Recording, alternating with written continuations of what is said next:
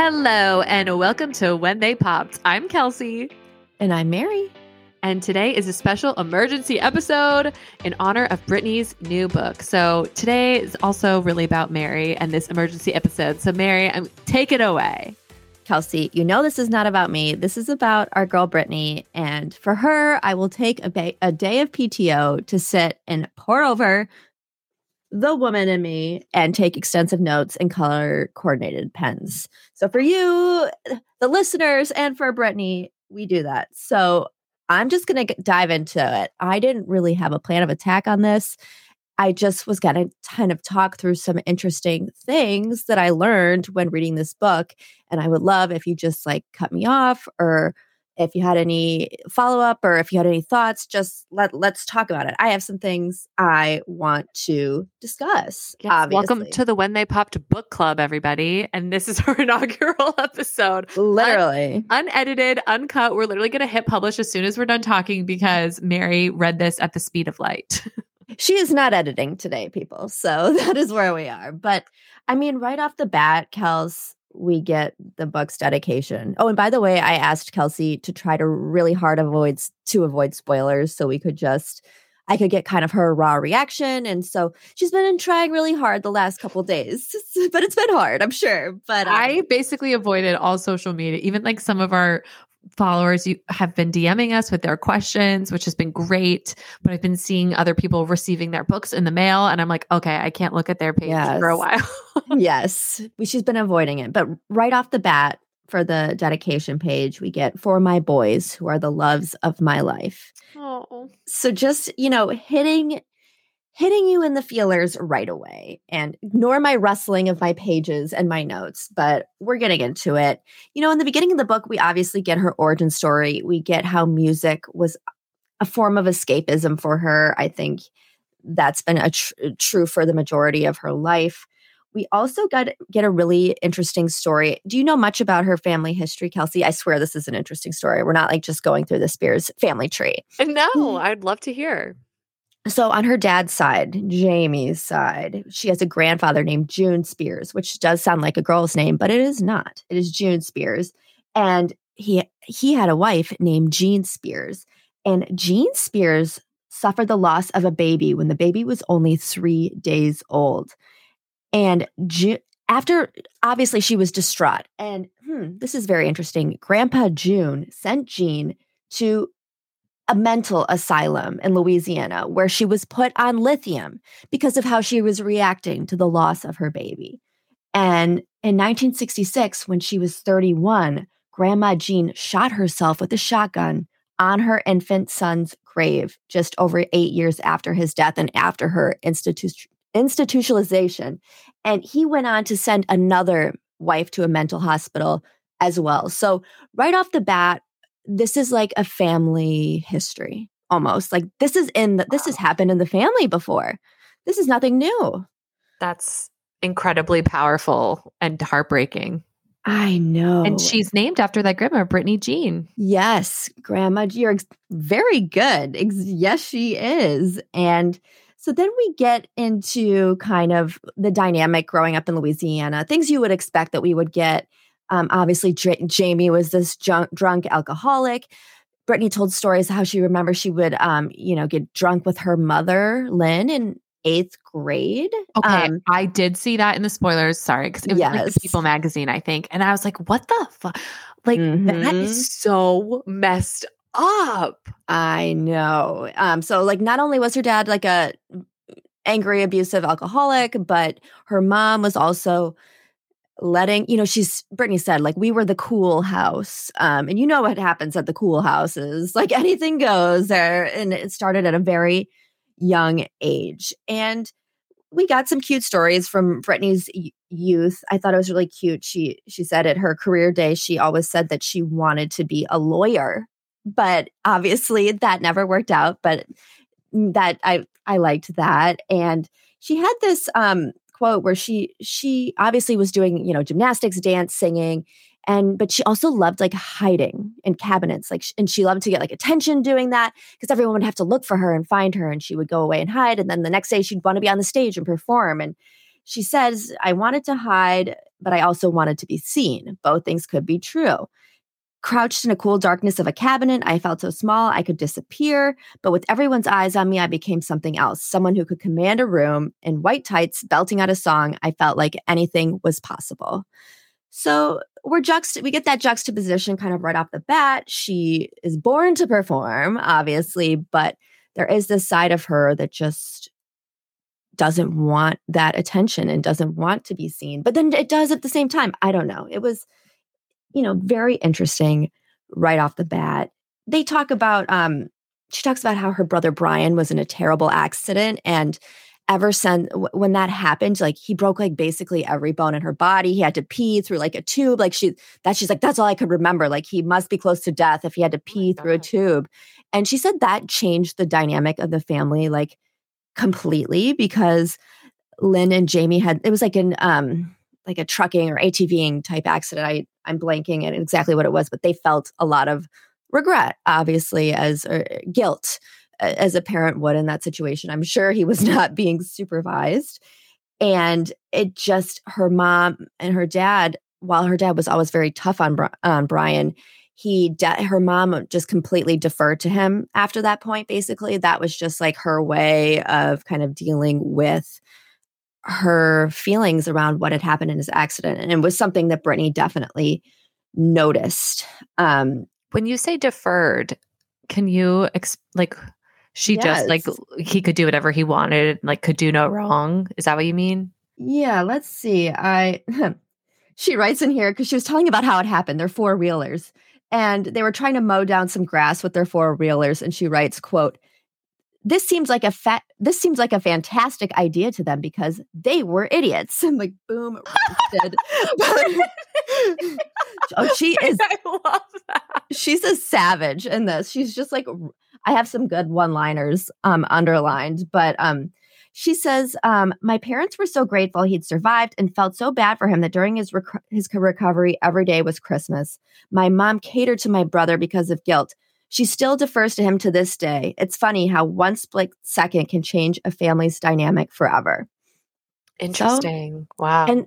And not to be too weird, but Britney then revealed that she shared a bed with Brian, not in a sexual way, but because she got really close to Brian after that and was scared that she was going to lose him and felt bad that how much pain he was going through. And she slept in bed with him till 6th grade until her mom made her stop, which maybe that's a Southern thing or a sibling thing that I just don't know, but I did underline it.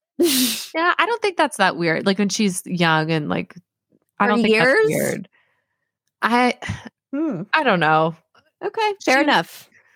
I'm not that my siblings and I shared a bed ever, but still, I get it. Like I can imagine being really scared, and that's like her big brother. Yeah. Like, that must have been really difficult to see. And so we get some, she had she talked a little bit about the Mickey Mouse Club. And there was a story how one of her grandma passed away. I think it may have been Jean. I didn't put that in my notes, that her and Lynn couldn't fly to afford to fly home to Louisiana for the funeral. And so other Lynn, Justin's mother, fronted them the money to do that. Kind of showed, she said, the Mickey Mouse Club was family. And that obviously, yes,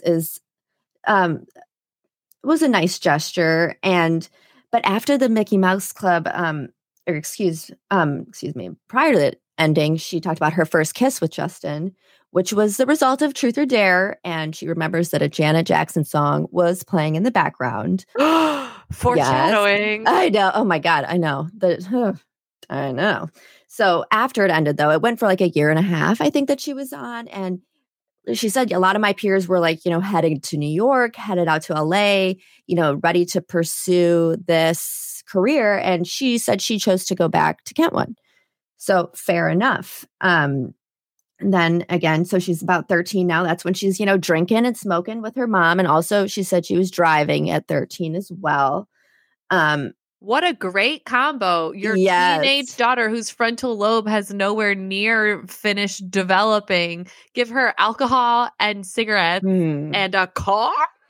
apparently Lynn, when they were all in the car with baby Jamie Lynn, Lynn suspected that Britney had been smoking and had like this selective outrage moment. And she's like, wait, you were smoking? Even though like what's smoking on top and drinking it with, at this point. And she ripped the wheel out of Britney's hands and it caused them to like spin out and actually like ram into a telephone pole.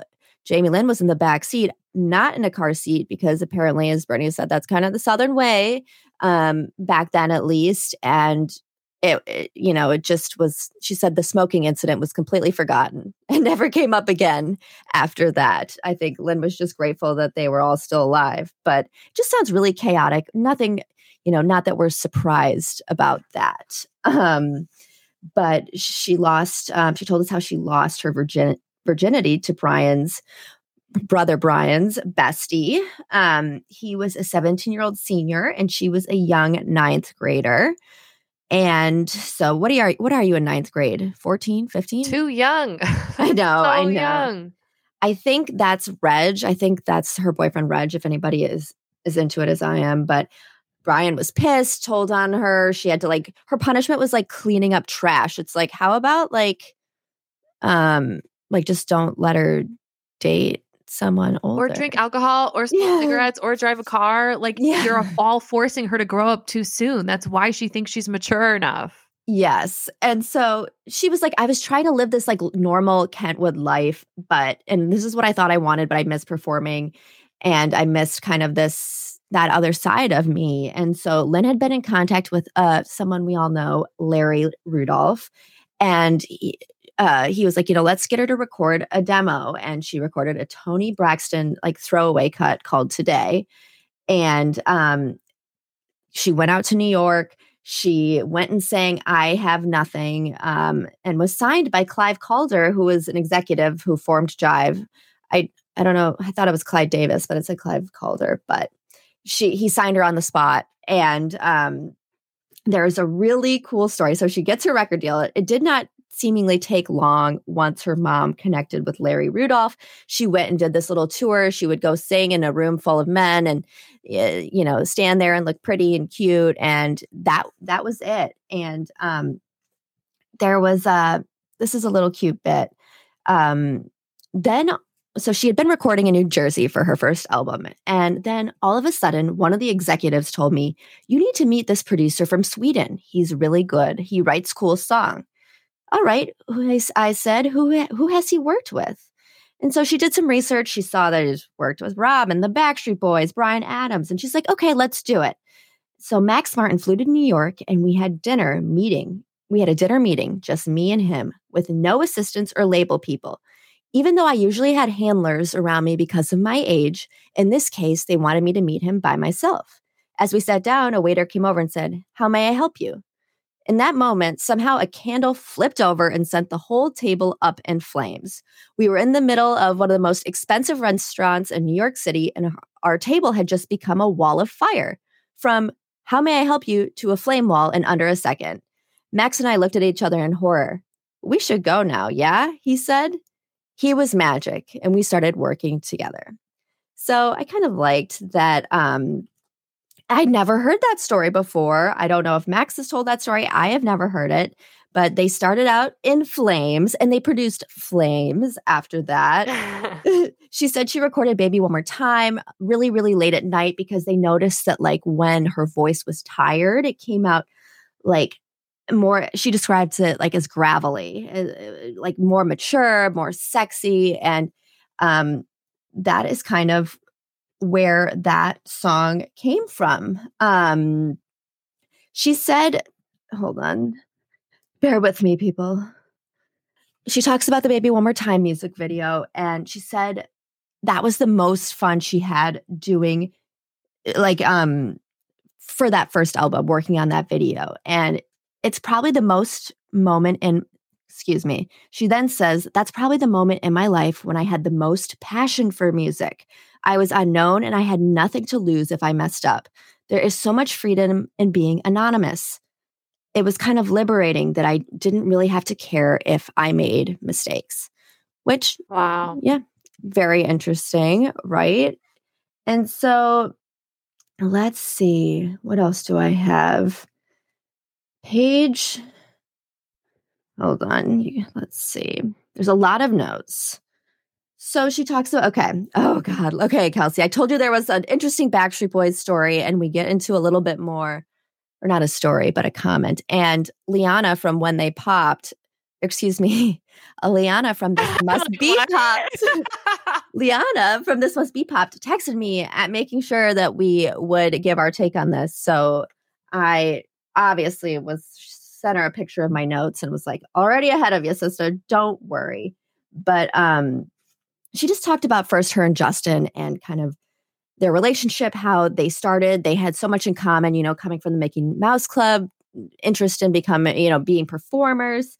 And Lynn described them, Justin's mother, described them like magnets. And that was just kind of their energy together. And it's weird, to be honest, she said, how in love we were. And this is when she talks about NSYNC and the difference between NSYNC and Backstreet Boys. She says his band NSYNC was what people back then. Wait, oh my God, I have to start this again because I have to get this right. She goes, his band NSYNC was what people back then called, quote unquote, so pimp. They were white boys, but they loved hip hop. To me, that's what separated them from the Backstreet Boys, who seemed very consciously to position themselves as a white group. NSYNC hung out with Black artists. What is she insinuating? Well, and then Liana was like, there's two not. There's like Latino members in Backstreet Boys. It's not like we're like a whitewashed group, I don't know, but it was a very weird mention of Backstreet Boys. But then I thought this was interesting. The whole book up until now, they call him Justin Timberlake. That's like, he is full named Justin Timberlake. And now he becomes Jay in the book, which was also an interesting switch for me. And she has this exchange that when she was walking in New York with Jay, aka Justin Timberlake, with Felicia and their bodyguards, and they saw the singer Genuine walking on the street. And she says, Jay got all excited and said so loud, "Oh yeah, faux shiz, Genuine, what's up, homie?" I'm having a visceral reaction to I this. know. I'm sorry. I know. And after Genuine walked away, Felicia did an impression of Jay making fun of this exchange. And Jay wasn't even embarrassed. He just took it and looked at her like, okay, fuck you, Fee. That was the trip where he got his first necklace, a big T for Timberlake. That is so cringy. And I remember when Justin used to talk like that. I know. It was like it uncomfortable. It was uncomfortable. And while maybe Backstreet Boys wasn't super into hip hop, sorry, I can't make this about Backstreet Boys, but they had a lot of R&B influences in their music, totally, and that they incorporated. So, I don't know, but so then she talked about her VMA performance, how Wade, her first one in the diamond suit, how Wade choreographed it. She says he always knew how to make me look strong and feminine at the same time. And she said, and kind of talked about the aftermath of that performance, because there was a lot of backlash from that.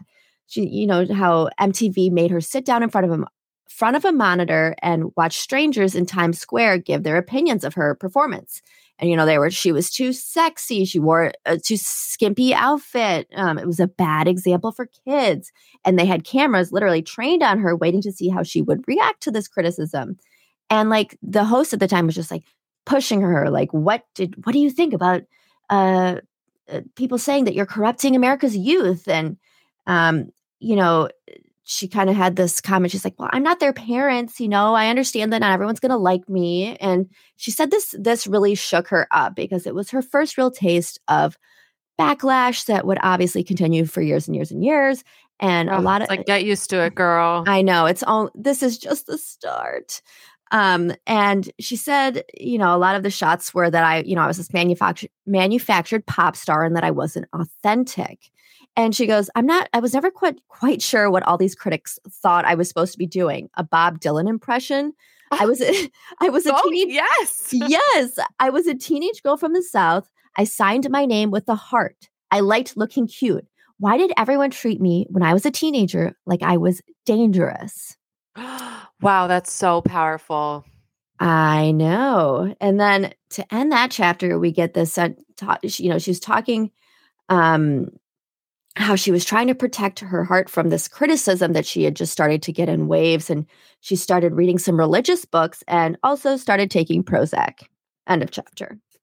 Is that foreshadowing for the chapter to come, perhaps? I don't know. But the next chapter or two was interesting to me because she really just skims the surface of her Super Bowl performance, her VMA performance with Banana, and her following performance with Michael Jackson at that benefit that he did. And I don't know, I just thought it was interesting. I thought she could, give us these like stories or, little tidbits about these like pivotal moments, and just like she literally just retold, the basics of, yes, like I have nothing to say. She did say she was very impressed with the concept of the Pepsi commercials, but that's really all we got on that as well. So do you think maybe it's because she's like, maybe I'm looking into this too much, but do you think she's just trying to keep some stuff for herself? Maybe, sure. Or maybe she like honestly just doesn't remember. Like, think of how iconic her career has been. Like, oh, I know, so many moments. Like, I can barely remember my life, and it is not iconic. So, like, I can only imagine when you like have her baseline is iconic. Yeah, and, like cultural shifts. Like, so for us, it's like a huge pivotal moment that we probably remember, but to her, it's like, oh yeah, that was just another Saturday, Yeah, exactly. So just something I noticed, but it's a good point. It could be either A, not a big deal, or B, something, she's keeping for Britney, which I totally understand. She then gets into Crossroads, and she said that it was a really difficult experience for her. And she based that on like what the acting did to her mind. And she said, I think I started method acting, only I didn't know how to break out of my character. I really became this other person. Some people do method acting, but they're usually aware of the fact that they're doing it. But I didn't have any separation at all. And like, she's like, I took it to like, I just became Lucy from Crossroads in my day-to-day life. And I took it seriously to the point where Justin said, why are you walking like that? Who are you? And it just, I never would have thought that would have been like, I mean, I know nothing about acting, but like such like a method role and like something that would be so consumed. She said it took like almost 8 months after filming for her to like come out of this persona, which I thought was interesting. Yeah, that is really interesting. Sounds like, who are those like Heath Ledger, I feel like was a big method actor. Yeah. Oh, yeah. Like I think it literally killed him, but I mean, who knows? He just got so into that role. But I also found out that she was offered a part in Chicago. And that, like, yes. As Roxy Hart? Well, okay, she didn't say the role, and maybe you can help me think this out. She says, I think so. She says, I would have gotten to play a villain who kills a man and sings and dances while doing it too. Okay, so she would have been one of the girls from the Cell Block Tango, probably. Which Maya, maybe she was up for Maya's role. That would make sense. And that would have been so amazing. Lip shits. Yes. Cicero. Lip shits. And she... Six, quick. Okay, now I'm going to go listen to the Chicago soundtrack. I love that song. It's so good. But she regrets it. She says, I should have done it. I had power back then. And I wish I had used it more thoughtfully and been more rebellious. And we're getting these themes right here. Obviously, she's very controlled. She's very, managed. And like, I'm surprised that they didn't want her to do this. And I guess they didn't want her to be distracted from music. But it's like, this would have been such a great, validation that she was like seeking. If everyone is telling her that she can't sing, Broadway's like the number one way to like stick it to the critics. That's like the hardest thing that a musician or an actor can do. So like I was just kind of like, what the hell? What the hell? Like this would have been good for her career, but I think they just had her on this, tract, and it did not involve, Chicago. But she actually did say like, because she did was kind of bummed she didn't take Chicago, but she did say like she was happy that the Notebook didn't work out because she just felt like it would have consumed her life. Kind of like after crosswords. Oh my God. I've been doing so many crosswords literally, but she just didn't realize kind of the toll it would take on her. But and has everyone been watching all the clips from the audition tape that we've been seeing all over social? She did so good. So good. Oh my God, the way she made herself cry. I couldn't was take so it. impressed.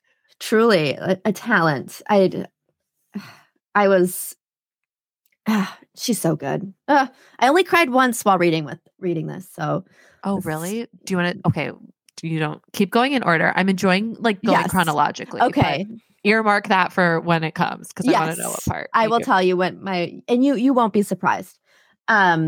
So at this time, she's like, in my personal life, I was so happy. Justin and I lived together in Orlando, and it had this, even though they were both so busy, they were making this time to come back to Orlando, spend a couple weeks, even a month here and there together. And this is a great story. She tells the story when her family came to visit her and Justin in Orlando, and they went to FAO Schwartz and they closed the whole store down for them. And little Miss Jamelyn got a miniature convertible car that had actual doors that opened, like, one of those Barbie Jeeps or something like that we all wanted back in the day. And she goes, that child in that car was unlike anything else. This adorable little girl driving around in a miniature red Mercedes. It was the cutest thing you could ever seen in your entire life. That's how we all were with Jamie Lynn. You see it, you like it, you want it, you got it. As far as I could tell, her world was Ariana Grande's song, 7 Rings Come to Life. Oh, I was going to say, this Ariana reference. Yes, it was. It was. And so I thought that foreshadowing with more Jamie Lynn to come, but she tells the denim story, the matching denim outfits for the American Music Awards in 2001. Whose idea was it? Does she say who came up with that concept? Hers. She suggested it. But she didn't think her stylist or JT would A, take it seriously, or B, that like they would go along with it. And she was like just shocked that it actually came into fruition. And I would like to draw attention to a comment she makes, because she loves that everybody still does it, and like, does it for Halloween, and how iconic it's become. And she actually referenced a podcast, which has made me think, is she listening to podcasts? Britney, are you there? Like, hello? Like, are you there, Britney? She's acknowledging podcasts, which I'm like, oh my God. And so, and she just kind of mentioned a quote that Justin said about it on a podcast, but I was literally triggered by the fact that she knows what a podcast is. So I was really excited about that. There's a chance. So let's get into the uglier stuff. The cheating. There was a couple times during our relationship when I knew Justin had cheated on me, especially because I was so infatuated and so in love, I let it go, even though the tabloids seemed determined to rub it in my face. When NSYNC went to London in 2000, photographers caught him with one of the girls from All Saints in a car, but I never said anything. At the time, we'd only been together for a year. And I feel like that was like a thing, like, at least in college, like guys would be like, well, we'd only been dating for like 3 months. So it's like, I know, just like gaslighting and like minimizing, yes, valid exactly. feelings. And then we have a second cheating incident. She says, another time we were in Vegas and one of my dancers who'd been hanging out with him told me he gestured toward a girl and said, yeah, man, I hit that last night. I don't want to say who he was talking about because she's actually very popular and married with kids now, and I don't want her to feel bad. And, she said her friend was like, maybe it seems like he was bragging and maybe was over exaggerating, who knows? And she's like, I let it all go, but clearly he'd slept around. It was one of those things where but you just don't say anything. And she goes, so I did too. Not a lot. One time with Wade Robson. And we all, if you're listening, you know who he is. So I'm not even going to go there. But we went out one night and we went to a Spanish bar. We danced and danced. I made out with him that night. Okay. So she freaking kissed someone. And Justin's going around bragging, saying he, quote unquote, hit that. Yeah. Excuse me while I vomit. Sorry. Like in my mouth. But she goes on to say, I was loyal to Justin for years, only had eyes for him with that one exception, which I admitted to him. That night was chalked up to something that will happen when you're young, as we were, and Justin and I moved past it and stayed together. I thought we were going to be together forever. I hoped we would be. At one point when we were dating, I became pregnant with Justin's baby. It was a surprise for me. It was a surprise, but for me, it wasn't a tragedy. I loved Justin so much. I always expected us to have a family together one day. But Justin definitely wasn't happy about the pregnancy. He said we weren't ready to have a baby in our lives, that we were too young. I could understand. I mean, I kind of understood. If he didn't want to become a father, I feel like I didn't feel like I had much of a choice. I wouldn't want to push him into something he didn't want. Our relationship was too important to me. And so I'm sure people will hate me for this, but I agreed not to have the baby. So, Kelsey, I want to get your thoughts. I interpreted this when we first heard about the abortion as Justin and Britney being like, oh my God, we're not ready to be parents. We can't do this right now. Like, we agree that this is the best move for us going forward. And I did not get that at all from that passage. What do you think? I feel like it's hard to, I don't know. It sounds like he definitely like probably talked her out of something, but it sounds like she was agreeable to that path forward though. Like it doesn't seem like, it sounds like initially she was excited about this, but it sounds like he rationalized with her why they weren't ready. And they both came to the conclusion that they were. I forgot to read the next sentence, which is kind of important. I'm sorry. So hold that thought. I thought it was like she was moved on to something else. She said, abortion was something I never could have imagined choosing for myself, but given the circumstances, that is what we did. I don't know if that was the right decision. If it had been left up to me alone, I never would have done it. Okay. Well, yeah, that's my bad. That's my bad. I'm sorry. It sounds like she's like morally opposed to abortion too. So like it sounded like there was at least what the undertones that I'm getting from this is like, the Southern she just didn't believe. Yeah. So yeah, that definitely puts a different light on it for sure. And that's my bad because I misinterpreted the paragraph, but that was part of that story still. So I'm sorry. But I mean, it is. I mean, that just goes to show that the clips that we've been getting through all the, news articles that we've been seeing around this or the social posts, like you don't get the full story until you read the full story. Right. And then she goes to talk about kind of the abortion itself. So we're getting into it. And they decided, she said that she should not have it done at a doctor's or a hospital just because of the press was crazy. And so they decided to do it at home. And they didn't tell either family. The only people that knew were Justin and Fee.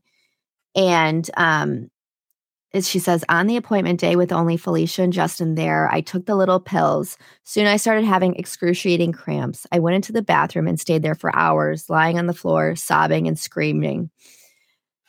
I'm skipping just over some details of the pain, but she thought she literally needed to go to the hospital. Justin came into the bathroom and lay on the floor with me. At some point, he thought maybe music would help, so he got his guitar and he lay there with me strumming it. Yeah, let me sing you a song, baby. She said, I kept crying and sobbing until it was all over. It took hours, and I don't remember how it ended, but I do 20 years later remember the pain of it and the fear. After that, I was messed up for a while, especially because I still did love Justin so much. It was insane how much I loved him, and for me, it was unfortunate. I should have seen the breakup coming, but I didn't. End of chapter. Wow. I know. Uh, I'm going to keep going. Are you ready for more? I can't believe he fucking pulled out a guitar. He's like, let me sing this little riff I've been working on. This will Like, make you feel better. Let me sing your pain away, Britney. Oh my. Sorry. I know we need to keep in mind that they were so young when this was happening. He was 19. They were teenagers. Like that is an insane heavy experience to have when you're that young and when they led such weird childhoods. Yeah. Like they didn't have a normal upbringing. They don't have a normal sense of like how the world works because they grew up as child stars. And if you've learned nothing from this podcast, it's that child stars are not afforded some of the basic luxuries that like normal children are, like privacy and not having your parents like squeeze you for every dime that you're worth. I know. So I just try to keep all of that in mind hearing this stuff because they were both so young and had such little life experience while also being so exploited at the same time. It's so weird. And we're not like JT haters or anything like that. Some of this reading from Britney's perspective is cringeworthy, but as Kelsey said, they were kids and I'm sure they both have regrets back in that day. And so it's not on me to judge. That's how I feel, but it continues. So Justified was right around the corner. And Britney began to notice that he was being like standoffish. And like in hindsight, she's like, yeah, it's because he was about to use me as ammunition for his record. And so it made it awkward for him to be around me, staring at him with all that affection and devotion. Yeah, no shit, he was going to be standoffish. And so ultimately, though, as this just leaked in the news, he ended our relationship by text message while I was on the set for the video for the Overprotected remix by Darkchild. After seeing that message, as I sat in my trailer between takes, I had to go back out and dance. For as much as Justin hurt me, there was a huge foundation of love. And when he left me, I was devastated. When I say devastated, I mean I could barely speak for months. Whenever anyone asked me about him, all I could do was cry. I don't know if I was clinically in shock, but it felt that way. Like, see, I would have never expected that. Yeah. Like she seemed like so like all the time, just so like perky and happy and like I'm like, it's Britney Spears. Like everybody loves Britney Spears, it's just hard to know like how much pain she was going through behind the scenes, But that was so much her persona was like being the girl who signs her name with a heart, I know. And like not wanting to let your fans down. And we saw what a great little actress she is. So truly, she put it on. This is what Dr. Theron was talking about in our parasocial relationships episode, like how much of celebrities know who they really are and are able to act the way that they feel. Like at what point is like the mask becoming, do you know what I'm getting at? Yes. I'm doing a bad job explaining this, but I just feel like she was never able to feel the things that she wanted to feel. And maybe that is, just another contributing factor to that spiral that we all saw. Yes. No, 100%. That's totally a factor. And she just took this so hard. She had to go back to Kentwood and like, she says, I was just that messed up. I lay in my bed and stared at the ceiling. Justin even flew out to Louisiana to visit me. He brought me a long letter he'd written and framed. I still have it under my bed. And at the end, it says, it makes me want to cry to think about it. Okay, no, he doesn't say that. So at the end of the letter, and she says, it makes her want to cry when she thinks about it, that, quote, I can't breathe without you, end quote. Those are the last words in it. And reading that, I thought, damn, he's a good writer, because that was exactly how I felt. It almost felt like I was suffocating. Wait, so he brought her a letter already framed? Yes. That she hadn't read before? No, apparently. Wait, so he's just like going in being like, wow, this letter's so fucking good. Like she's going to want to frame it. So I'm going to do it for her? Like, I wish she needed to give us more. I have so many more questions than answers. This is wild. I know. And she still has it under her bed, like under her childhood bed or under her bed right now. Like I want to know. Well, Mary, don't you keep all your love letters? I keep all of mine. I keep a lot of shit. I do. I keep more than that. I'm a pack rat though. Like I can't throw one ticket stub away. So, let alone a love letter, but Wow. Do you think she'll ever show us what's in that letter? no, because I feel like this was the time. It was too personal. Probably. She's a classy lady. I don't think she'd what does she gain from it just doesn't seem like one day that letter, that framed letter is going to be on eBay. and we will be bidding our 401ks on it. So, everything. So while this is going on, she is like in the midst of her Dream Within a Dream tour. And she's like, I still had tour dates left in my contract, even though the last thing I wanted to do was perform. This is very classic Britney, as we'll see over the years. And she loved this tour. She mentioned one tour that she hated that we haven't got to yet, but she loved Dream Within a Dream. But by this time, she was heartbroken. She was exhausted. She just did not want to do it. And so she finished it off in Mexico. There's this crazy story where they were like stopped in Mexico by a bunch of guys holding huge machine guns. And there was like this whole exchange. And she's like, I don't know what happened, but we were like held up and then we were allowed to carry on. And I was like, well, why didn't you ask someone what happened? But she didn't tell us. But so finally, those were her last Dream Within a Dream shows. And when she told people after finishing the tour that she wanted to rest, everyone seemed nervous. When you're successful at something, there's a lot of pressure to keep right on doing it, even if you're not enjoying it anymore.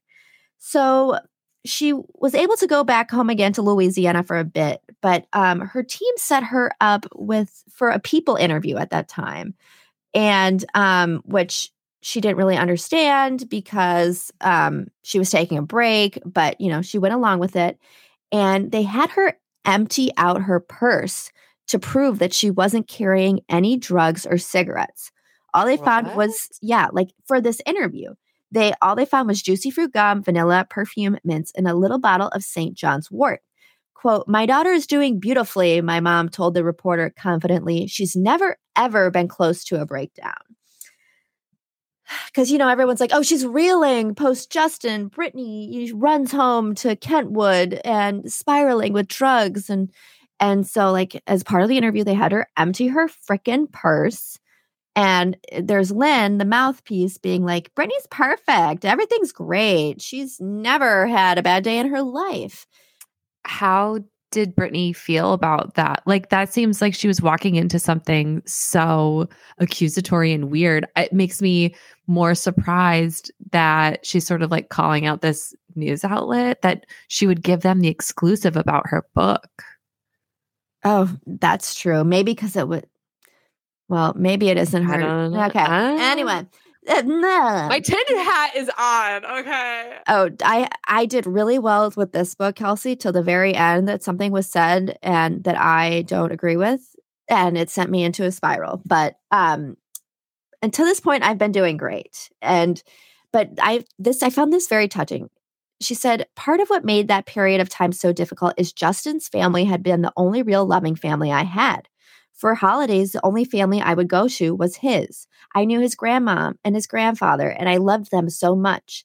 My mom would come out and visit us every once in a while, but she's not who I went home to, ever. My mom was trying to recover from her divorce, from my dad, which she had finally gone through with. She was depressed and self-medicating. She could barely get off the couch. My dad was nowhere to be found, and my little sister, well, when I tell you she was a total bitch, I'm not exaggerating. I know. What year is this? This is 2002. Is this Zoe 101 time? No, Zoe 101 hasn't happened yet. Not yet. She talks about Jamie. She calls her adolescent. Jamie Lynn may have been like our age. She might have been like 91. So she probably was like 10 or 11 years old. But okay, Zoe 101 happened in 2005. Okay, so she was 3 years away from that. She said the way that adolescent Jamie Lynn spoke to my mother, my mouth would just drop. I turned to my mother and say, are you going to let this little witch talk to you like that? I also felt betrayed by how Jamie Lynn had changed. I'd bought a house for Jamie Lynn to grow up in. She was not exactly grateful for it. She'd later say, "Why'd she get us a house?" Like it was some sort of imposition. But that house had been a gift. I bought it because her family had needed a new house, and I wanted her to have a better life than I had. Holy shit. I know. She said she went home for this period of time in Louisiana, and she's like, I just realized I didn't fit in anywhere anymore. I realized I was technically growing up, becoming a woman, and yet honestly, it was like I went backward at the same time and became younger in my mind. Have you seen The Curious Case of Benjamin Button? That's how I felt. Somehow that year, and becoming more vulnerable, I started to feel like a child again. End of chapter. Wow. That's so, I think that really verbalizes what so many women in particular, I think, are afraid to show. Like if you do show any vulnerability, that people think you're weak. Like you can't mistake those two things. They're not the same. And she just wasn't allowed to take more than like 2 weeks to heal. Like you need time to heal after trauma like that. And her team was like, you'll be busy, you'll forget. And no, you're just suppressing the trauma. Exploiting her. Exactly. So I won't get into this, but like she goes into she goes and visits Donatella in Milan, and kind of she's like, I started to try to party a little bit, but she was hurt, and she almost brought this guy home with her. She told the story, and then he said something in the car when they were driving back to where she was staying in Milan, and she literally kicked him out on the side of the road. She's like, I don't remember what he said, but it irritated me. And she's like, now I'm a mom and I would never do that. But it was just pure instinct, and I realized I made a mistake letting the stranger inside my car, and I kicked him out. So that's what Britney was up to in the breakup. And we pivot to Justin on 2020 as he's playing his unreleased song for Barbara Walters called Don't Go, (Horrible Woman), that seemed to be about Brit. I thought our love was so strong. I guess I was dead wrong. But to look at it positively, hey girl, at least you gave me a song about another horrible woman. And so then, okay. So that Barbara Walters, knowing what we know about how Britney feels about Justin's family, that Barbara Walters interview must have been so devastating because Justin's mom is included in it, and she kind of badmouths Britney. Mm-hmm. And that's really sad. I wonder, with our call with Kelly, if maybe Lynn had some regrets with how that went down, or I'm sure. She's just, being there for her son. Yes. I can't imagine. Of course, she's going to stick with her son. Like I totally can give her compassion for that. Like that's a tough position to be in. 100%. But I can also put myself in Britney's shoes and be devastated that like this person who was like the only caring parent that you had in your life is like not on your side. That's awful. It honestly, Kelsey's book is literally one hit after the next. She just keeps like taking these gut punches. It's really sad. Obviously, right after that is when Cry Me a River comes out, and the Britney lookalikes in the video. She says, I was described as a harlot who'd broken the heart of America's golden boy. The truth? I was comatose in Louisiana, and he was happily running around Hollywood. She said, may I just say that on his explosive album she said, may I just say that on his explosive album and in all the press that surrounded it, Justin neglected to mention the several times he cheated on me. And then she talked about this like narrative that's in Hollywood, how it's like, it's kind of like cool for like a man to maybe like be unfaithful to a woman. But like if a woman does it, fuck you, bitch. That's kind of like the storyline, getting the revenge from this like perceived disrespect from, this slutty woman. And she goes, the only problem with that narrative was, in our case, it wasn't like that. And she's like, I felt like there was no way at the time to tell my side of the story. I couldn't explain because I knew no one would take my side once Justin had convinced the world of his version. I don't think Justin realized the power he had in shaming me, and I still don't think he understands to this day. This reminds me of Christina Aguilera, Can't Hold Us Down. It does. Like how guys can do whatever they want, girls cannot. what is it? The guy gets all the glory the more he can score, while the girl could do the same, and yet you call her a whore. That was I mean, it probably still is today, but it was definitely very prevalent at that time as well. It's really sad. And the tabloid culture back then, like, it can't be understated. No. How awful it was. And if you weren't alive for it, like, it's hard to imagine, like just like the amount of paparazzi that would be following a celebrity. Like, there's laws in place now and anyone can be a paparazzi with a phone. But like back then, you were making like millions of dollars with one picture. And and as a result, it was a frenzy. And so it just is totally different now. Inhumane. Yes. Like, literally inhumane. She also talked about how everyone told everybody that, you know, they had sex. We all remember that radio interview, which some people pointed out depicted her to be not only a cheating slut, but also a liar and a hypocrite, because her whole image was like this virgin, you know, innocent. And she's like, but the truth of the matter is, like, Justin and I have been living together and I've been having sex since I was 14. And she honestly was like, she's like, I wasn't mad actually when he outed that, because like, I was sick of this like virgin image that I was being like forced to toe the line with. And it took the focus off me as a musician and a performer. She's like, I worked so hard on my music and on my stage shows, but all some reporters could think to ask me of is whether or not my breasts were real or whether or not my hymen was intact. Like, literally, it's so gross how obsessed. I'm glad that she used those terms because it makes it sound as ridiculous as it is. Let me tell you, my jaw was on the floor because I just loved how like sassy and like sharp she was being in the, you know, that this writing was. I know it was ghostwritten, but I definitely feel some Britney sass in this. And it does sound very sharp. Yes. And she deserves to punch back. All these years, these people have been saying these things about her. And I feel like she's never been able to come back and say anything about it. And she's been pretty quiet. She, you know, and she never like went back at him, because everyone's like, well, if she didn't do anything, she would defend herself, you know, on Barbara Walters, or what was it, Diane Sawyer. And she, we'll get to that. And she just is like, why? No one would believe me. You know, it's as simple as that. I don't know. It's really sad. But what was I going to say? She said at this point, though, this is when she started to kind of gaslight herself, in the sense that she's like, I knew the truth of our relationship and I knew it was nothing like it was being portrayed. But I still kind of felt like if I was suffering this much and everybody was saying all this about me, like I must have deserved it. Like, she was like, I was so sensitive. I was so young. I was reeling from this abortion and breakup. Justin framed our time together with me as the bad guy, and I became to believe it. And so ever since then, I felt like I've just kind of been under a curse. And it's, you know, it's like when someone, I know when someone tells you something 100, like you start to believe it after a while, after you hear it over and over. You're this bad guy. You're the slut. You did this.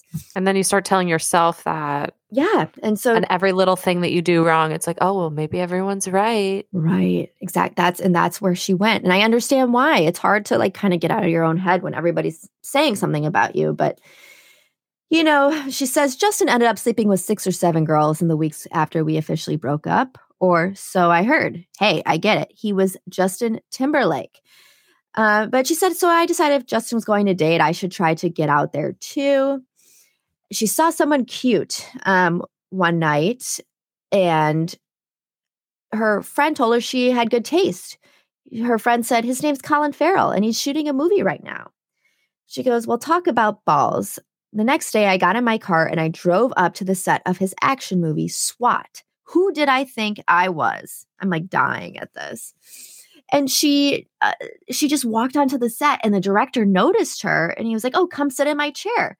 And so then, she's sitting in the guest of honor. Literally like, oh, hello, Britney Spears is here. Biggest star in the world's here right now. And so, of course, Colin found his way over, and he was like, do you have any pointers for what I should do here? He was like asking her for, you know, acting tips and stuff. And she says, quote, we wound up having a 2-week brawl, BRAWL. Brawl is the only word for it. We were all over each other, grappling so passionately. It was like we were in a street fight. Woo!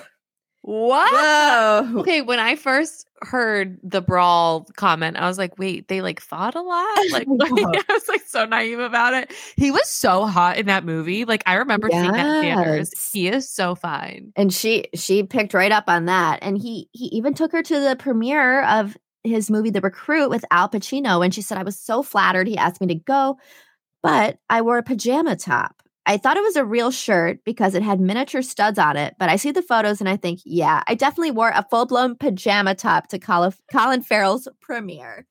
Well, who amongst us hasn't had a fat? I know. Maybe not with Colin on our arm, but still. Oh my God. Just so funny. Hilarious. I know. I love to think that Britney looks back at old photos and is like, wow, why did I wear that? Yes. Also, it's very comforting. Stars, they're just like us. Literally, she's one of the people. In hindsight, she's like looking back, she's like, I was so fresh out of this relationship and this kind of happened so fast. And I was trying to convince myself, it was not a big deal. I was vulnerable. It was just kind of like a fling. But she did say for a brief moment in time, I did think there could be something there. And when talking about Colin, obviously there wasn't, but that's kind of where she was with her. In her headspace, but she was just becoming very isolated at this time. She starts to develop what she describes like a very severe kind of form of social anxiety. She didn't want to be going out. She wasn't at the clubs or dinners. She wanted to be by herself. And she pivots right here before continuing that story to talk about the Justified and Christina tour that happened around this time. She was kind of getting portrayed in the media as like, oh, Britney's struggling. She's not, depressed without Justin. And meanwhile, there's all these positive stories about Justin and Christina and this tour they're going on. And they even have that cover, I believe, on Rolling Stone together. And Christina even commented in the interview that she thought that Justin and Britney should get back together, which Britney was like, I thought that was just confusing as hell. She doesn't say hell, but I did. And she said, seeing people I know so intimately talk about me that way in the press stung. Even if they weren't trying to be cruel, it felt like they were just pouring salt in the wound. Why was it so easy for everyone to forget that I was a human being, vulnerable enough that these headlines could leave a bruise? Wow. We would all do well to remember that. No kidding. Celebrities are people. They read the comments that you leave them on their Instagram. Like, don't be a dick. Like, imagine it's just like sweet Britney Spears. Like, you don't want to hurt someone's feelings. That also, can stay. Like, thanks, Christina. Like, I would get back together with him if I could. Like, shut up. I know, just not what she needed to hear. But so she went and lived in New York City by herself. She had a 4-story NoHo apartment. It once was shares. Robin Williams once made her laugh in the elevator. But she was like, I literally never left the place. I only talked to Fee and my bodyguard. And she said, Fee, I didn't need a chaperone at that time. And so Fee had, became a friend and an assistant by then. And she was like, I was totally content staying home. I liked it there. I felt safe. But she did have a few visitors. And one that she touched on was Madonna. And she remembers Madonna walking into her New York City apartment and just, she just owned the room. And she goes, nice view. And Britney's like, yeah, it's a nice view, I guess. And she's got the sense that Madonna understood that she was going through a bit of a hard time. And this is when she, tried to take her under her wing and mentor her a bit. And that's when Britney had her moment in Kabbalah. Madonna did that red string ceremony with her to initiate her into Kabbalah. And she, at the base of her neck, she tattooed a word in Hebrew that means one of the 72 names of God. Some Kabbalists think of it as meaning healing, which is what she was still trying to do. And she just really admired Madonna and spoke about how she just was very confident in herself, was not afraid to put her foot down, knew what she wanted, wasn't afraid to, say what she wanted. And Britney was like, in the words of Taylor Swift, she was just like a perpetual people pleaser and was not like she felt like she was kind of helpless, and said that she believed she got that from her mother. Boom, roasted. Ooh. But So can we talk about the Kabbalah red string? oh Because my that was like the God. hottest accessory that year. Yes. A red thread on your wrist. I didn't know what it meant, like what Kabbalah was, but I knew I wanted a red string. Oh yeah. Oh yeah. And so she was really close to Madonna at this time, and she was like, I had become too nice, and and she was just trying to take this kind of strong queen behavior energy that she was getting from Madonna, and that's kind of where the VMA from 2000. Wow, we just talked about 5 came up. What's the one Hollywood? Is that 2005? Once. Whatever. The kiss. I don't have my years written down. And she said that the VMA, I would have loved more details about this, but every time that they rehearsed this VMA's performance, they did an air kiss. They weren't like doing real kisses in rehearsal. And she says about 2 minutes before the actual performance, she was sitting on the side of the stage and thinking about my biggest performance to date at the VMAs when I had pulled off the suit to reveal a sparkly outfit. So I guess she thinks of that as bigger than Banana the Snake. And which I agree. No, you agree? Well, that was my favorite, but yes, but I feel like Toxic gave us sort of like a similar moment, whereas Banana, like there's no that's true. No other moment. That's true. But, it could go either way. But so she was like remembering these moments she had on the VMAs, and she's like, I want a moment like that again this year. With the kiss, should I just go for it? So, like, that makes me think that, like, they weren't going to kiss, but they went for it. But, like, that seems, I don't know about that. But they obviously went for it. And so, but it was during the rehearsals for the VMAs that Britney came up, she says, for the idea with asking Madonna to be on Me Against the Music. And like, I loved reading this because I love Me Against the Music, and it's not really loved in the fandom. It's kind of shit on, and her label didn't like it either. And they didn't want it to be the lead single off In the Zone, and they wanted something more like Slave for You. And she was like, okay, well, what if I get someone a cool feature on it? Like, would they be down? They're like, who? And she was talking with like a manager or something, or someone, Barry Weiss, who ran the label, Casual. And she's like, how about Madonna? And like, kind of like flicked her head towards Madonna. And he was like, holy shit. Yeah, that'd work. And so she went over and basically pitched it as something that would benefit both of them. And she agreed. And Britney says, Me Against Music is still one of my favorite songs. And the collaboration with her is part of what makes it so memorable. And thank freaking God, because I love that song too. And I love knowing that Britney loves it. She's also, so then she started talking about In the Zone, and she said Toxic is still one of her favorite songs to perform, which I'm a little surprised she's not sick of it yet, but like, fair enough. And it was around this time though. This was a weird story. But so I'm going to she just talks about how these men came into her room and started interrogating her with her father. She doesn't say what about, and she just like didn't respond. And then she's like, and then the next day I got the call that I was going to be on Diane Sawyer. And I was like, okay, but what did the men ask you about? I need to know more. But she didn't tell us. And so we get to Diane Sawyer, and she was told she was going to do it. She didn't have a say. She wasn't told what the questions would be ahead of time. She didn't get a heads up. She didn't obviously get any screeners, like you can't ask about this or that. And she said she was absolutely humiliated. She believed she didn't owe the media details of her breakup. She says, I shouldn't have been forced to speak on national TV, forced to cry in front of this stranger, a woman who was relentlessly going after me with harsh question after harsh question. Instead, it felt like I had been exploited, set up in front of the whole world. And she said the interview was a breaking point for me internally. A switch had been flipped. I felt something dark come over my body. I felt myself turning almost like a werewolf into a bad person. A bad person? And the B and the P are capitalized. Yeah. Wow. I can see that interview like had that. Also, though, we all have to agree that Diane Sawyer was like not terrible. ethical. Like that was not. It's cringeworthy what that interview did, but oh my God, a bad person. And what is a capitalized bad person? Like, to me, that means that like, that's something that it's like a label for a type of character in her mind that she never wanted to be. Oh my God. I know. So that was a big shifting point, according to her. And next we get into the wedding, the first wedding.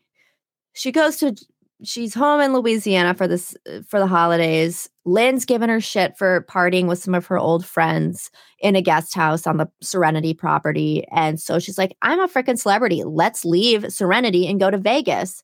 And that's when she goes to Vegas, spends a few nights there, and ends up marrying Jason, a childhood friend, at the Little White Chapel at 3:30 in the morning. She says, to be clear, he and I were not in love. I was just honestly very drunk and probably, in a more general sense at that time in my life, very bored. And she says the next day, her whole family flew out to Vegas, acting like she killed someone.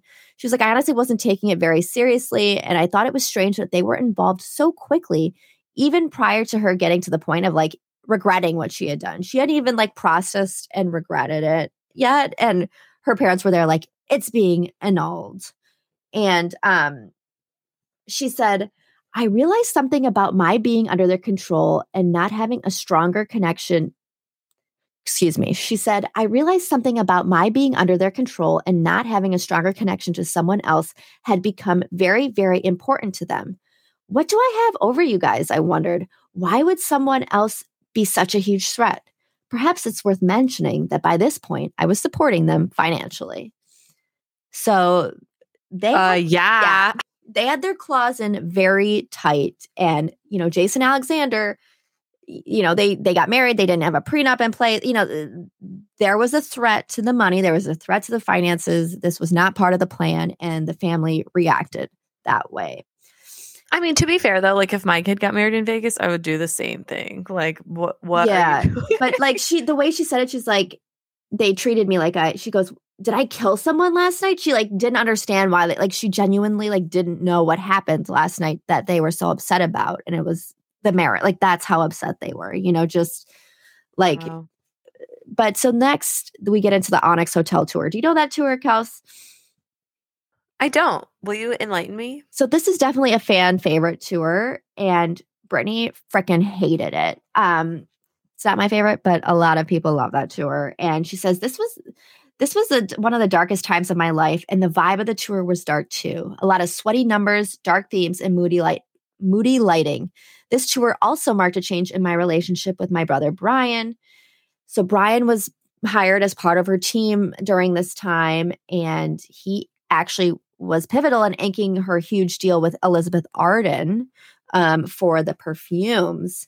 But she's like, it really pissed her off that he booked her on this like grueling tour and then just like went off and enjoyed his life, and she didn't like see him again the whole time. And she just felt like she kind of like, she says, I felt like I lost track of my brother over those years, and it felt like still like a double loss because it felt so close to Justin. And then we get, we get next to the federal line of it all. And I know. I'm fed up with this man.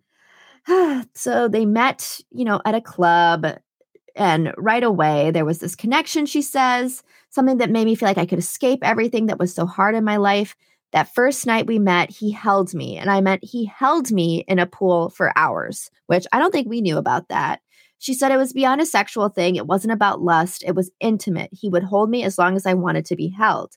After what I'd gone through with Jay, I hadn't been with someone in a real way in a long time.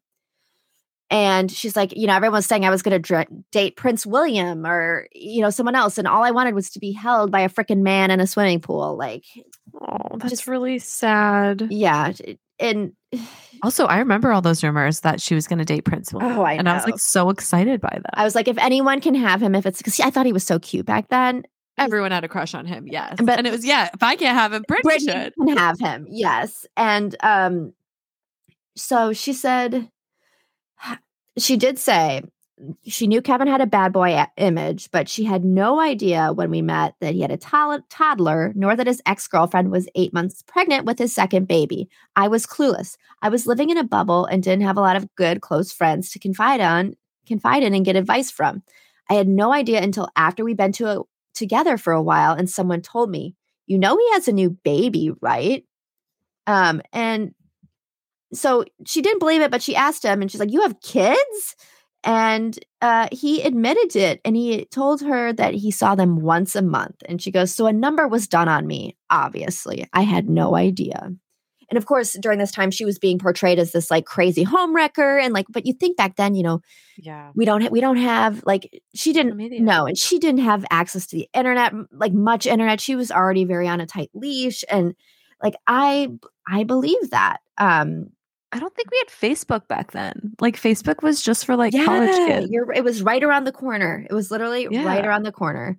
And so we're spoiled with how easily we can find out someone's cheating now. Like you didn't have location services on phones. I know. And so she brought him on the Onyx Hotel tour with him. I think she was really trying to combat kind of this loneliness she was feeling. She said the tour was just so rough. It was super sexual, almost too sexual in her opinion. She said she thinks she was trying to kind of rebel to, this JT embarrassment, but it was just even too much for her. And she said she hated the stupid tour so much that she prayed to get hurt. And as we talked about in our Blackout episode, that she did while filming Outrageous there were still a few months of tour dates left. And she said, I didn't want to feel the pain. And so the doctors offered me Vicodin and I took it. So noted. She says Onyx Hotel was a mistake. She should have taken time to process and heal. But that isn't a thing in the music industry. So that's that. Right. She was conditioned to just keep going. Exactly. She was forced to keep going. She didn't really have a say. And she thought that Kevin would give her freedom and the stability she was craving. So after their infamous wedding, she parted ways with her current management and posted a letter on her fan website to tell everybody, her fans, that she was going to take some time off to enjoy her personal life.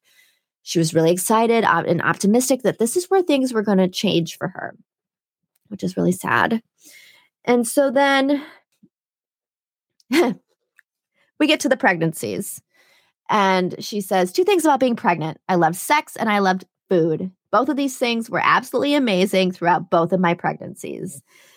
But she also says she became kind of a mama bear during this time and was very just protective. She says, I was the meanest woman alive. Like I just was not, no one was going to be messing with me when I was like pregnant with my babies. She said, that's how she described herself. And her boys were born 3 months apart. And she thought if she stayed out of the public eye a bit, she would eventually be left alone. But she was always found. And she was just really trying to find a way to keep her sons out of that aggressive paparazzi eye. And what she said about that kind of sucked. It hurt. She said, what no one in the media seemed to realize was that I was hard on myself as it was. I could be wild, but at heart, I was always a people pleaser. Even at my lowest, I cared what people thought. Just on the level of civility, it was incredibly painful to be treated with such disregard, such disgust. And she's just talking about all the headlines. Britney's a bad mom. Like Britney almost dropped Sean Preston. Yeah, driving with the baby in her lap. Or when she's crying with the baby on her, she goes into it was really sad what she went through that time. And, she commented also about how her, obviously she looked different and, she was huge or she was out and about without makeup. And she's like, as if those types of things were some kind of sin, as if gaining weight was something unkind I had done to them personally, a betrayal. At what point did I promise to stay 17 for the rest of my life? Wow, that's so powerful. I know. And wow. So Kevin, as we all know, started getting into his own music. And she was like, I was supportive of this. I wanted him to have this, but he was changing. And she said she knows she was making up excuses in her head, kind of explaining away this behavior. This is how marriage is after a while, that you just kind of accept this. But she knew eventually that there was issues. And so he was in New York and she flew to New York to see him and wanted to spend some quality time. But Kevin wouldn't see her. He turned her away, and neither would his new manager that used to be on her team. Like, LOL, are you freaking kidding me? They both were like, nope. And she's like, I've seen Fame and Money ruin people, but I watched it happen with Kevin in slow motion. And she's like, fame is not real life. And I didn't find anything lasting in Fame. There's no authenticity for Fame, but this is what Kevin was on the hunt for. And even after being turned away from her husband in New York City, she still carried on this hope that her and Kevin had a chance. And so she tried to save her marriage one last time and went to see him when he was shooting a music video in Vegas. And she said, this is incredible. When I found him, he had his head shaved. He was getting ready to shoot the cover for his album. He was in the studio all the time. He really thought he was a rapper now. Bless his heart, because he did take it so seriously. Oh, bless his heart. I know. She roasted Did she him. drop a lot of bless his hearts? That was the only one. Oh, she saved it for that special moment to make the most impact. Ooh. I know. It was really powerful. And so basically, once again, she went to the shoot and was turned away. He has since told her that he did not turn her away, but all she knew was that her former security guards were keeping her from seeing her husband. And she kind of was able to like peek in and see what was going on. And he was like on set. She's like, set had turned into a party. They were smoking, they were drinking. He was happy, didn't have a care in the world. Meanwhile, she was there trying to save her marriage. And she did say she still felt sympathetic for Kevin because she realized he was under a lot of pressure. He was Mr. Britney Spears and was trying to like break out on his own. But she just wanted him to like care a little bit more. And like she felt she like sacrificed a lot, like duh, and basically abandoned her career at that time for him and their family. And so it was obviously just like really hurtful to be turned away like that. She gave birth to Jadam James, and like that's when I think she realized she was going through postpartum depression. She basically had her babies back to back, but she says now she was definitely facing some like symptoms of PPD, but again that was kind of like taboo. No one talked about it back then. No, and now. This is really exciting and timely. We get to the blackout era. And she says, recording for Blackout, I felt so much freedom. Recording for Blackout, I felt so much freedom. Working with amazing producers. I got to play. A producer named Nate Hills, who recorded under the name Danger, was more into dance and EDM than pop. He introduced me to new sounds, and I got to stretch my voice in many different ways. Despite my reputation at the time, I was focused and excited to work when I came in. And she talked about kind of like what we talked about in our episode, like trying to enter and leave the studio was like a military operation. She described the paparazzi like an army of zombies trying to get in every second. This was the culture back then. And she described Blackout as a battle cry. After years of being a people pleaser, it was trying to please my mom and dad. It was time to say, fuck you. Wow. I know. I love it. And this is amazing. I texted this to Jessie today. She said, I started doing videos on the street by myself. I would go into bars with a friend and the friend would just bring a camera. And that's how we shot Give Me More. To be clear, I'm not saying I'm proud of it. Give Me More is by far the worst video I've ever shot in my life. I don't like it at all. It's so tacky. It looks like we spent $3,000 to shoot it. And that is literally what Jessie said, I feel like, on our Blackout episode. And it's just, I felt very validated to have Britney agree with him, which I think it was so funny. But she talked about some more memories of blackout. And she just was going through so much back then. She said, I needed to have more self-worth and value that I was able to conjure at that time. And that's just like a heartbreaking sentiment. And she's like, artistically, this was like the best time for me. And it's just juxtaposed with how bad things were going for her with her family and her personal life. She goes, Kevin was doing a lot of press. You would have thought he hit a grand slam at the World Series. Once he got a nationwide Super Bowl commercial, literally mocking himself. She's like, I never saw him. That was it. And she's like, it was like he was too good to talk to me. And it's like, when does anyone get too good to talk to Britney Spears? Seriously. It's interesting that you say that I love that she recognizes that she was on the top of her game creatively because of how well Blackout was received by critics and fans. It's just so awful that this was all going on behind the scenes. Now, how are you doing? Do you want me to finish part 2 tomorrow by myself? No, let's keep going. Are you okay? Yeah. Okay, we'll keep going.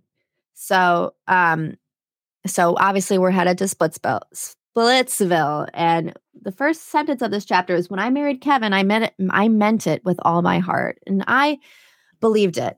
I believe that. I think she was head over heels for Kevin. And apparently a lawyer advised her that she needed to file for divorce. Apparently he had heard that Kevin wanted to file, but felt guilty about it.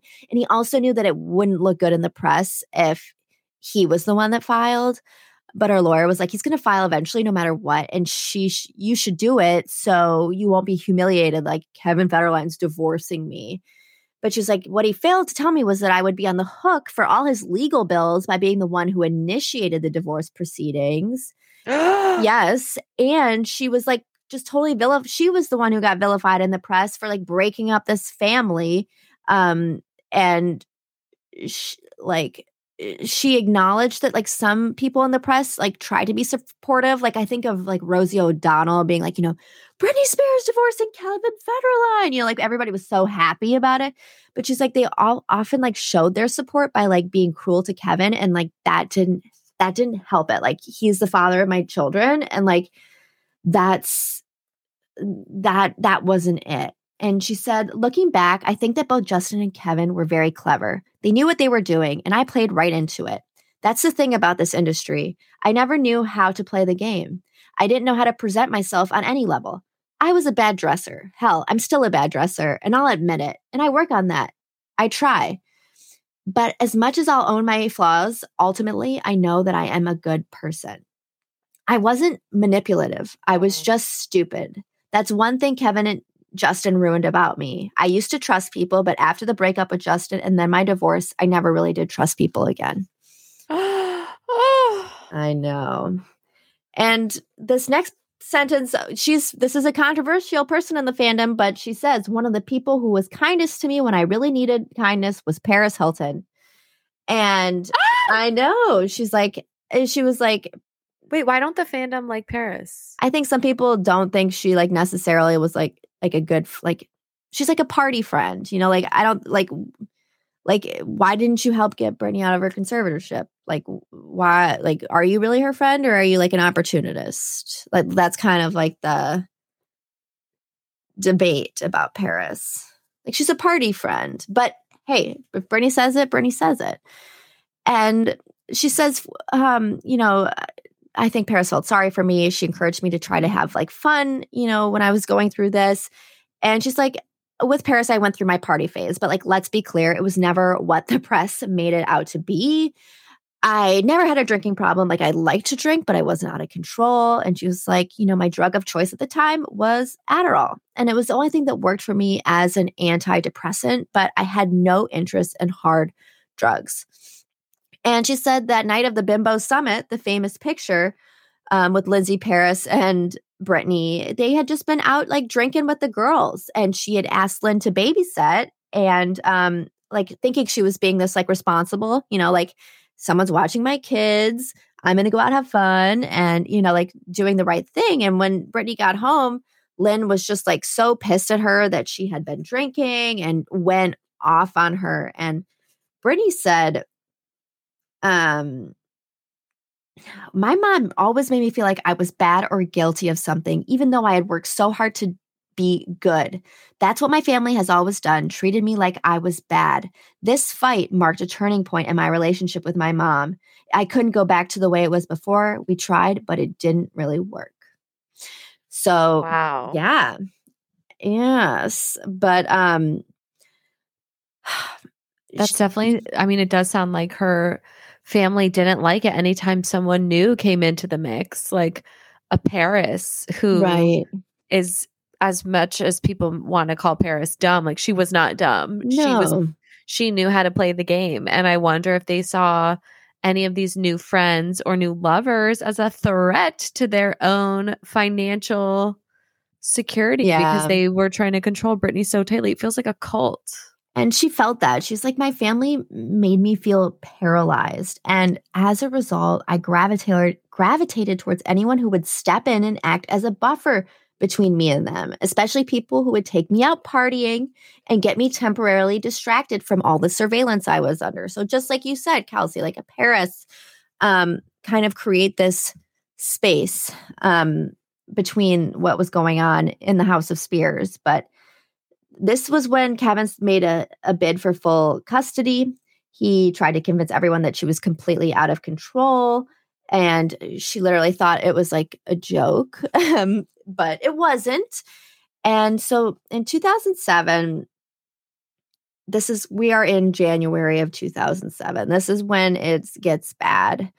Apparently Kevin had taken the boys and wouldn't bring them back to Britney and wouldn't let her see them for weeks. And this is before they had figured out a custody agreement. And this is kind of a gray area, a time, they're both parents. Nothing's been decided by the court. So he has as much of a right to them as she does. And so it had been weeks. And her Aunt Sandra had just died of cancer and like her second mother. So Britney was really in a state of distraught. And so by this time, it's been weeks. Kevin has the kids, and it's February 2007. And she went to Kevin's to ask for them. Like she literally drove to his house to like plead to see her babies. And she was turned away. And Jaden was only 5 months, and Sean Preston was 17. And the paparazzi were there and just watched all of it play out. And it was humiliating. And she said after that, she was distraught and she just decided to give the paparazzi some material. And that's when she went to the hair salon and took the clippers and shaved off all her hair. Everyone thought it was hilarious. Look how crazy she is. Even my parents acted embarrassed by me. But nobody seemed to understand that I was simply out of my mind with grief. My children had been taken away from me. With my head shaved, everyone was scared of me, even my mom. No one would talk to me anymore because I was too ugly. Shaving my head was a way of saying to the world, fuck you. You want me to be pretty for you? Fuck you. You want me to be good for you? Fuck you. You want me to be your dream girl? Fuck you. Oh my God. And she made a good point. She said, a friend of mine said after this, like, if someone took my baby away from me, I would have done a lot more than get a haircut. I would have burned the city to the ground. And truly, that's the point. I mean, they make a point. I don't think everyone belittled her reasons for doing that. And they literally just said she was crazy. Yes. No one cared about all of the stuff that was going on behind the scenes. No. And she didn't give up. A couple days after that, she went to Kevin again to try to see her babies. This is when Allie Sims was driving her, and the paparazzi were again on them like white on rice. They were like, Britney, how are you feeling? Like, Britney, just peppering her. She's sitting there with her shaved head. There's definitely footage I've seen of that. She just has like her head in her hands. And once again, she's denied entry to Kevin's. And so her and Allie leave Kevin's. They pull over because they don't know what to do next. And one of the paparazzi came up to her window. He's like, what I'm going to do, Britney, all I'm going to do is ask you a few questions. And he wasn't asking if he could. He was telling me what he was going to do to me. And he said, and then I'm going to leave you alone. And Allie Sims, her assistant, was like, please, guys, please don't. And, you know, she was being so polite and pleading with them as if she was asking them to spare our lives, which it sort of felt like she was, but they wouldn't stop. I screamed. They liked that when I reacted. One guy wouldn't go away until he got what he wanted. He kept smirking, kept asking me terrible questions over and over, trying to get me to react again. There was so much ugliness in his voice and such lack of humanity. This was one of the worst moments of my whole life, and he kept after me. Couldn't he treat me like a human being? Couldn't he back off? But he wouldn't. He just kept coming. He kept asking me over and over again how I felt not being able to see my kids. He was smiling. Finally, finally, I snapped.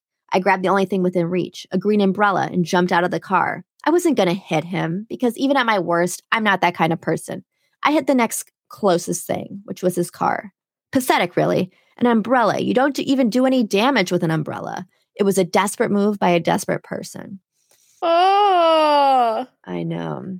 Dude, fame is not like what? I know. It's so like she sent an apology note because she felt bad. Like, I mean, my God, we don't deserve her. And she goes, wait, Mary, do we know how much that guy made off of those photos? That's a great question. No. That's what's so fucking sick about it all. I know. Everyone is cashing in on the deterioration of her physical and mental and emotional well-being. It's really... That is inhumane. I know. He was in one of the documentaries too. Because you know what he said? There was another quote. He did say, oh, this part is sick. Later, the paparazzo would say in an interview for a documentary about me, that was not a good night for her, but it was a good night for us because we got the money shot. Yep. Oh. Yep. Awful. Awful. So this really sucked. She said she felt like she was living on the edge of a cliff at this time. It was like my mom wouldn't look at me because I was ugly now. It just proved that the world only cares about your physical appearance, even if you are suffering and at your lowest point. And I know, like, imagine that being your mom. But so that winter, they said to her that if she went to rehab, it would help with her custody case. And she was like, and so even though I felt like I had more of a rage and grief problem than substance abuse problem, I went. And when I arrived, my father was there. He sat across from me. There were 3 picnic tables between us. He said, quote, "You are a disgrace." Ew, Jamie. I know. And so it's sick. So she went to rehab, got 50-50 custody, but obviously the battles were just beginning with K-Fed.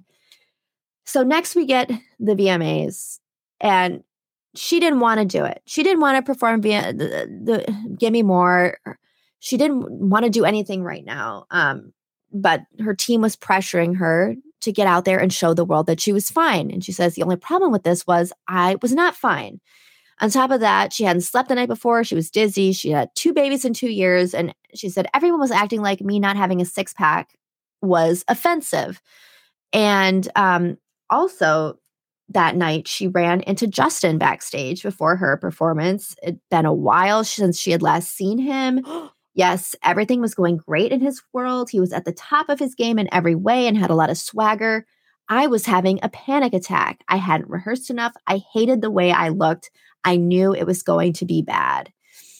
And she could see herself on the video screens in the auditorium. And she's like, it was like looking at myself in a funhouse mirror. I knew it was terrible.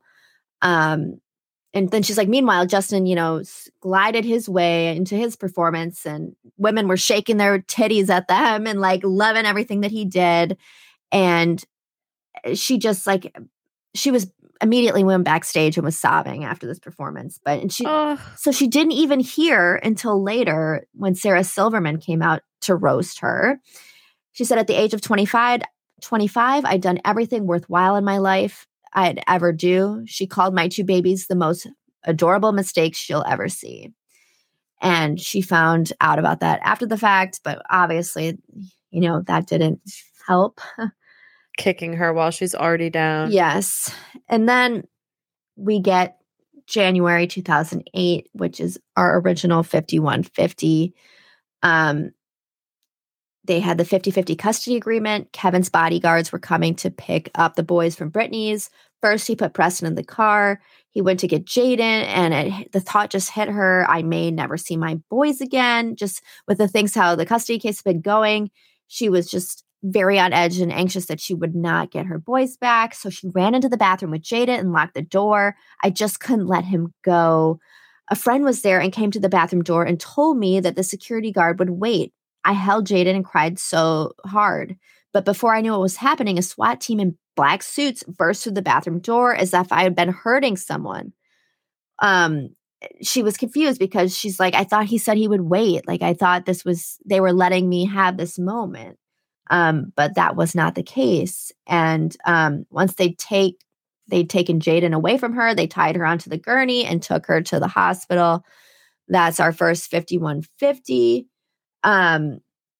So that was in January 2008. So we're still in January 2008. She was like, at this time, after that first one, I was hell on wheels. I was taking a lot of Adderall. That's when she started dating Adnan Galib, that paparazzo. She said she was completely infatuated with him. And she was just kind of living. What? Yes, I know. I was like, he's so gross. But she said she was very like fearless, kind of like living a little like on edge at this time. But he encouraged her to rebel. She said he let me sow my oats and still loved me for it. And so, but she noticed as it seemed like the relationship with Adnan was getting more serious. And as that happened, she sensed that her family was trying to get closer to her. And so Lynn calls her one day and was like, Britney, we hear the cops are after you. Like, let's meet up at the beach house. And she's like, what? Like, I haven't done anything. I've been acting a little crazy, but I haven't done anything illegal. So I'm like, what is this woman talking about? And she's like, no, Britney, just come to the house. We want to talk to you. So Adnan and her went to the house, and they both knew right away that something was off. And as soon as they basically got there were just helicopters and another SWAT team. And that's when she was 5150'd again. She was like lured to the beach. SWAT team? Yes. Yeah. Why is that necessary? It may be like procedure, but like I think the fact that they like lured her there to be 5150 is like insane to me. I like it. Lynn was the lure. It's so sad. Okay, everybody, I'm sorry. I'm really tired, but we are 2/3 of the way through this book. Britney has just been 5150 twice against her will. And so for part 2 tomorrow, I'm going to finish talking you through the start of the conservatorship, what happened in the con, and then her getting out of the conservatorship. So, man, what a cliffhanger. We got to keep you coming back. But I hope you have enjoyed this as much as we have. And please let us know your thoughts. Send us messages, comment on our Spotify post. Like, let us know what you're thinking. Because I was just going to pick a couple of moments that shocked me in this book, and I couldn't, obviously. So here we are. You're doing the Lord's work, Mary. You're doing great. You're doing amazing, sweetie. Holy shit. I'm like dying. I can't wait to listen to tomorrow. Yes, I will do it tomorrow morning. But bye. Bye.